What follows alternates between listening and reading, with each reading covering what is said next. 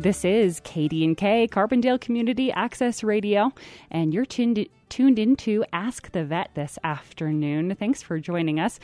I've got some vets on the phone to answer all your questions about pet, toxicity issues. So let's bring them up. Veterinarians, are you there? We are. All right, perfect. Well, if you want to start with an introduction so the listeners know who they're talking to, that'd be great. And I'll just go ahead and remind listeners as well that this is a call-in show, and I'm here to connect you to the vets on the line. So you can call in with your questions at 970-963-2976. All right, I'll let you all take it from here. Sounds good. So I'm Dr. Jen Davis from Alpine Animal Hospital. And I'm Rochelle. I'm one of the nurses here. And we were going to talk today about a very common problem that we see, and that's pets getting into poisons and toxins and everyday items that you might not think are poisonous or toxic, what to look for, and just some strategies to keep your pet safe. So we've kind of compiled a list. The ASPCA puts out a list every year of the most common phone calls that they get, and they categorize them of things that pets are getting into. So we will probably just go down the list, and you guys can call in with any questions you might have. And real quick, this is Kathleen in the studio. Can you remind us what ASPCA is? Yeah, it's the American Society for the Protection and Care of Animals, I believe is the old moniker. Okay. And we will have some information for their phone numbers for everybody to jot down and keep them in a safe place. Perfect. Okay. All right. So the first one we have on the list is our over-the-counter medications, such as Tylenol and things like that. Yeah, so these are any medications that are in the house with the family. Some of them are safe, and most of them are not. So that's where it gets a little confusing for pet owners. So in the olden days, we used to give pets aspirin and things like that, and nowadays we don't recommend that. So any of those tablet things, ibuprofen, Tylenol, aspirin, any creams, steroid creams, antihistamines, all of those things that you would buy just, at a Rite Aid. A lot of times owners will notice when they get home, they find evidence of their pet having gotten into those. So, and a pet may be acting strangely, drooling. A lot of times you might not see anything with these ingestions. So things to watch out for. If you can get as much information about the medication as possible when you give the ASPCA a call. So the strength of the medication. How much they took. How many tablets you might think were left. The weight of your pet. How long ago they ate it. That's a good one. That is a good one. How many pets in the house, and a dog or cat. So. And why can't pets have aspirin?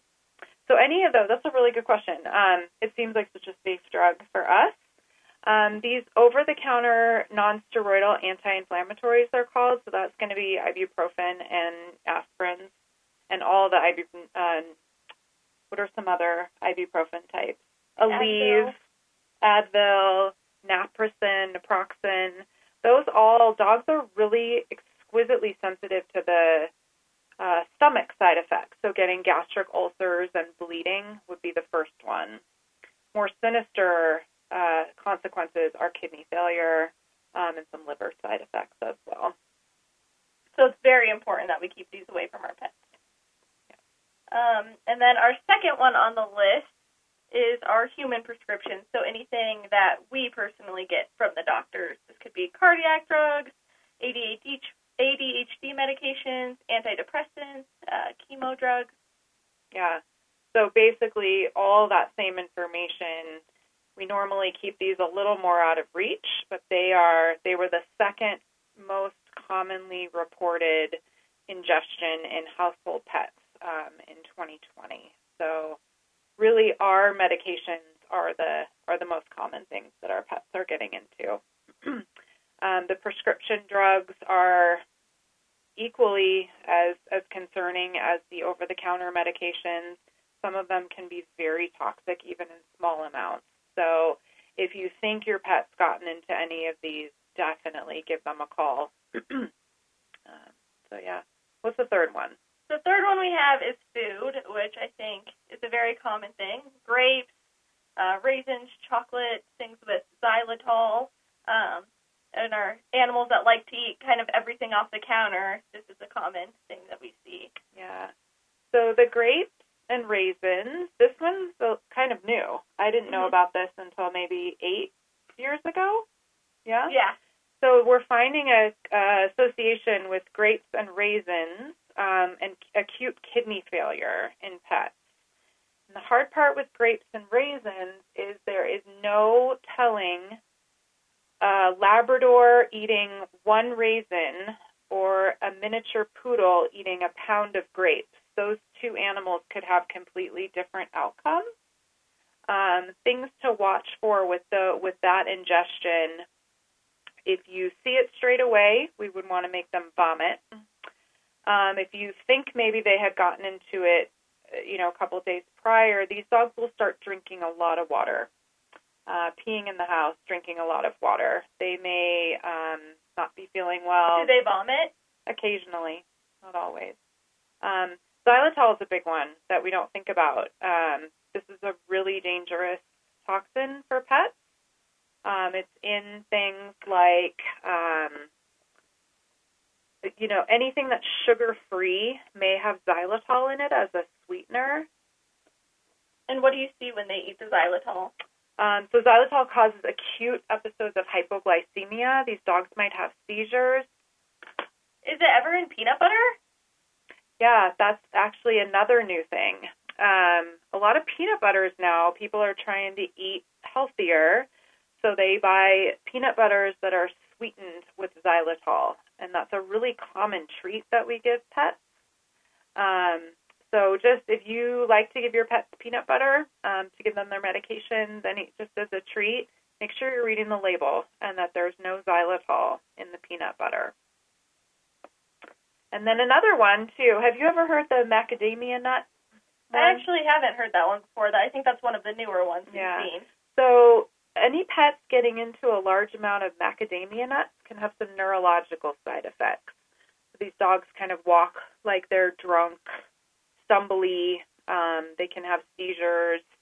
Macadamia nuts. How soon after they eat the macadamia nuts do you see these side effects? Probably a couple hours. Okay. I would think as soon as they start to digest them. That's the only nut that I'm aware of. Have you heard of any other No, nuts I have not. to be worried about? Avocados can be another one. It's mostly seed. So the avocado itself, there's something in the seed and the skin. So you would want to avoid that.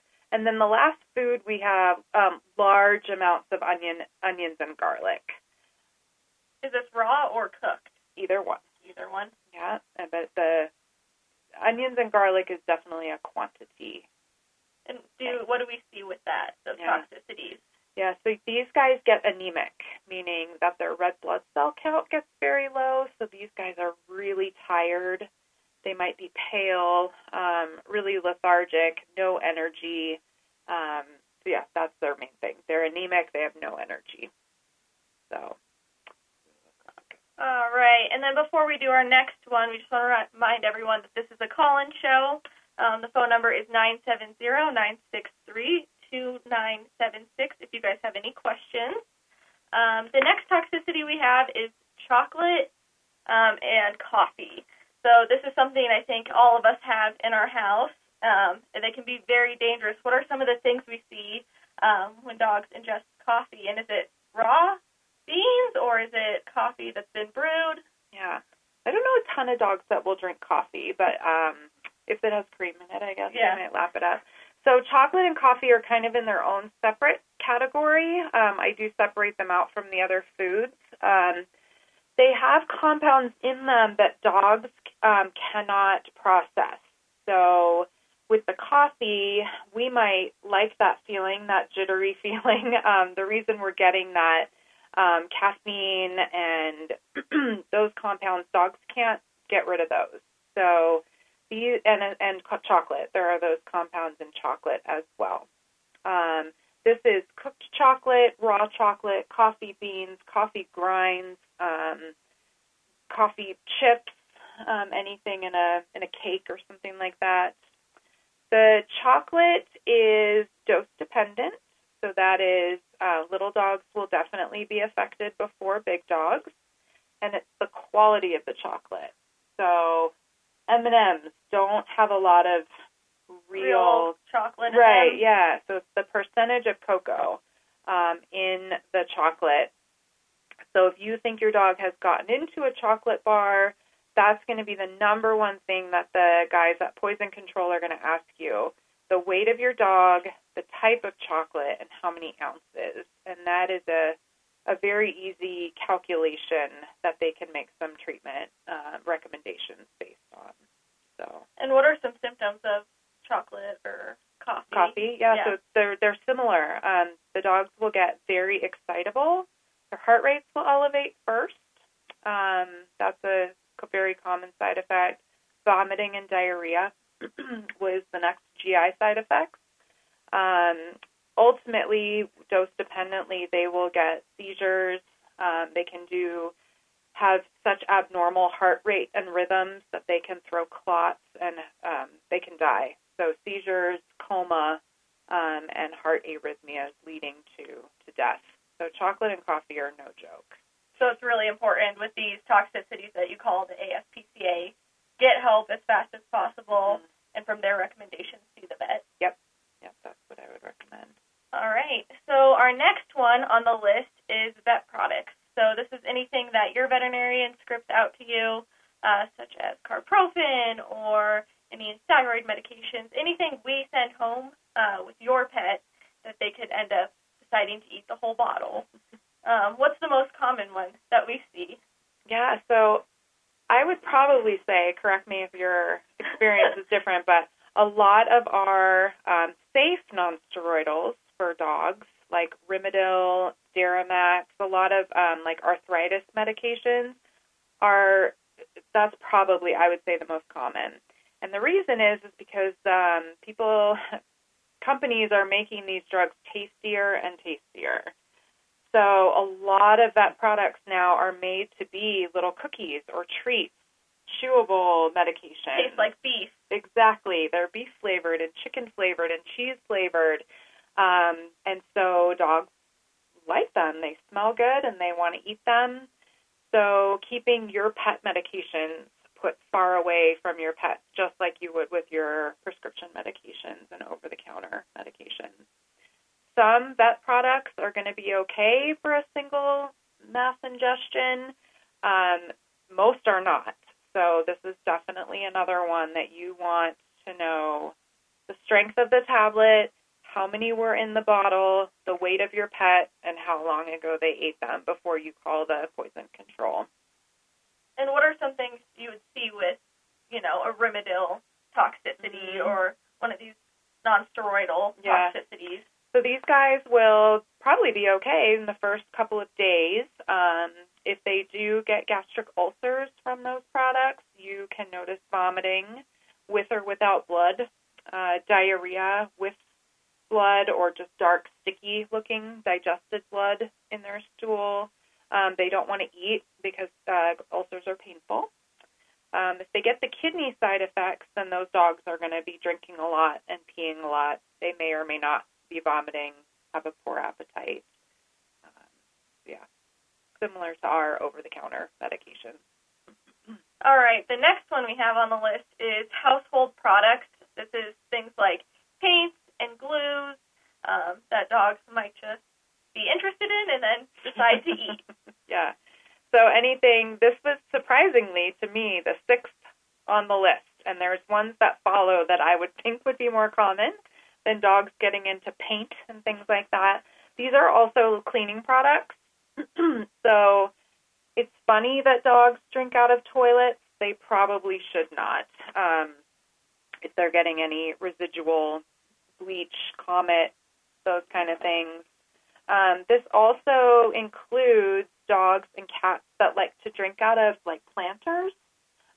When we water our plants, or we put, things in those dogs and they drink out of the basin, the extra water that comes out, that can be toxic. So keep your pets away from your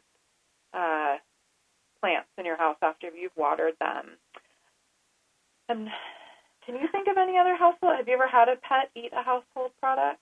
I've had a pet eat duct tape, Okay. which is not necessarily a chemical product, but just as Yeah, that's more of a nonetheless. mechanical obstruction rather than a toxicity. So the seventh one on the list is kind of shocking to both of us. It seems like it might be higher, and that is rodenticide, which is a deadly toxicity. It's one that needs to be taken very seriously because usually it doesn't end up well for our pets. Yeah. And what exactly happens with those toxicities? Okay. So there's several different rodenticides, and so this is going to be like your mouse bait, rat bait, slug, and snail bait, and they work. The different rodenticides work in different ways. So the most common one that we usually think about is the Decon, and that's actually the best one for your pet to get into because there's an antidote. So those Decon type rodenticides are considered anticoagulants. What does that mean? So that means that they cause the pest, the rodent, to bleed to death, which is what it will cause in your dog. It interferes with vitamin K pathways in the blood. So these dogs, owners will notice blood coming from anywhere that it shouldn't. Vomiting blood, diarrhea or poop with blood, urinating blood. Will it come out of their nose? It could. Nosebleeds. They also will notice on their gums, they might have like little pinpoint bruising on their skin. So, but there thankfully is an antidote, which is vitamin K, and we can treat these guys with plasma transfusions. If we catch these guys fast enough, we can save the majority of them. So if you do have rodenticide on your property, around your house, just keep it where mice can get everywhere, but your dogs can't. So just remember that. There's other rodenticides. There are calcium rodenticides that cause the rodent to become hypercalcemic, which causes kidney failure and death. In what form do those come in? Are those pellets kind of like the Decon?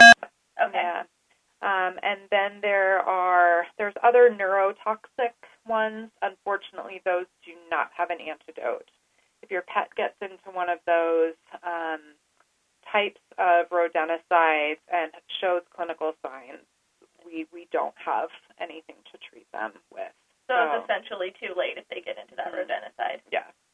So again, when you call ASPCA, it's the dose that they got, the type, the brand, how much, when, and how much your pet weighs.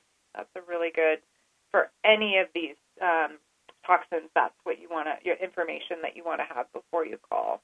And all of these toxicities are very time sensitive, so immediately when you find out that your pet ate any of these things, you want to call them and work fast because it's all something that we want to take care of kind of immediately. And then just to remind everyone, this is a call-in show. Our phone number is 970-963-2976. And with that, we'll move on to number 8, and this toxicity is plants. Some most common ones are lilies and sago palm. What's a sago palm? Sago palm, it's a beautiful decorative palm that people will put outside, and they are intensely toxic to dogs. Cats usually won't go near them. Lilies is probably the most common house plant that we worry about with cats. And what happens when cats eat lilies? What do we see? Okay, so cats will go into acute kidney failure. Any amount of a lily, any amount. So if a cat gets the pollen of a lily on its nose from sniffing it and then grooms it off and licks as they do, that can cause a cat to go into kidney failure very acutely. So if you have cats in your house and your friends like to send flower arrangements, please just let them know, or pull out the lilies before you display any of those. Dogs can eat lilies, and they're And they have no okay. side effects when dogs eat lilies? Just the dogs. Cats, for sure, no. There is a huge list on the ASPCA website of plants that are toxic to dogs and cats and the degree of how toxic they are. For instance, poinsettias. How toxic are they? I haven't heard that toxicity the dreaded poinsettia.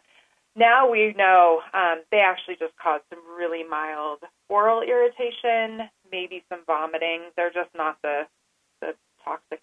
So that's something we can definitely treat. And we probably don't even need to. Yeah. Okay. So they have a really nice, with the common name, the species name, and what the expected side effects would be for a dog or for a cat on their website. So, all right, I was going to interrupt with a question from a caller who just asked me instead of going on the air.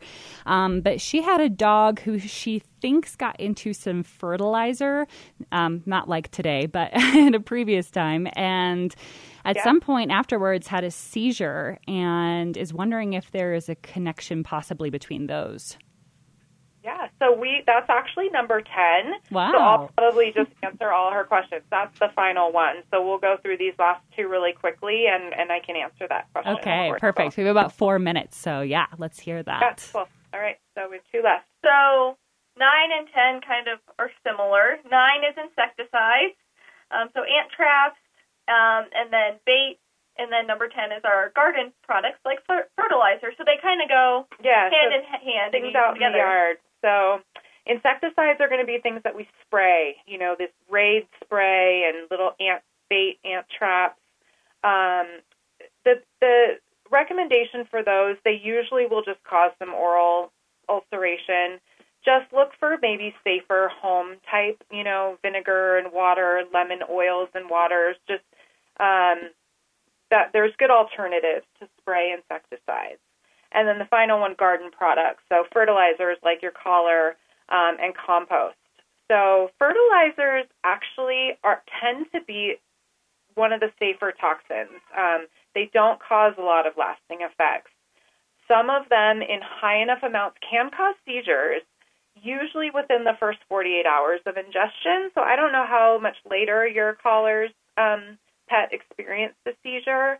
If it was a week or 2 out, I wouldn't expect it to be related. Not saying that it couldn't be, but those are usually acute effects. Compost is a bad deal for dogs and cats. Getting into compost can cause these guys to go into acute liver failure, and it can be fatal. So a lot of people are, we recycle and we trying to be healthy for the environment. We save all of our food scraps and everything and compost. If your pet gets into compost, don't call ASPCA, drive to your vet, and we need to get that out of their system as soon as possible. So that would be the one. And why is that? It's so toxic. There's molds and things in there that can cause that. So our takeaway here today is there's so many things that your pets can get into, and as vets and vet techs, we can't know all of them, and we can't look. It's imaginable, right? Yeah. So the best thing you can do for your pet is to have the ASPCA poison control number handy. Give them a call first and see if it's even a problem. Sometimes there's never even a problem. Sometimes they need immediate attention, and ASPCA sends us a treatment plan with doses and what tests to run, and they're so helpful. So that should be the first place that any pet owner goes if you're suspicious that your animal got into something. And what's the phone number for them? So ASPCA Poison Control is 888-426-4435.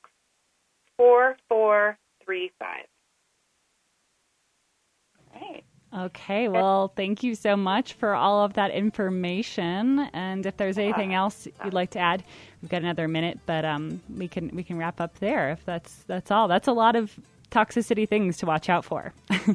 Yeah, dogs and cats like to eat. I think it's their job to eat things they're not supposed to, right? Right, exactly. All of their instincts can get them in trouble. Shocked what they do want to eat and shocked what they don't want to eat. So, well, seem to be rhyme or reason.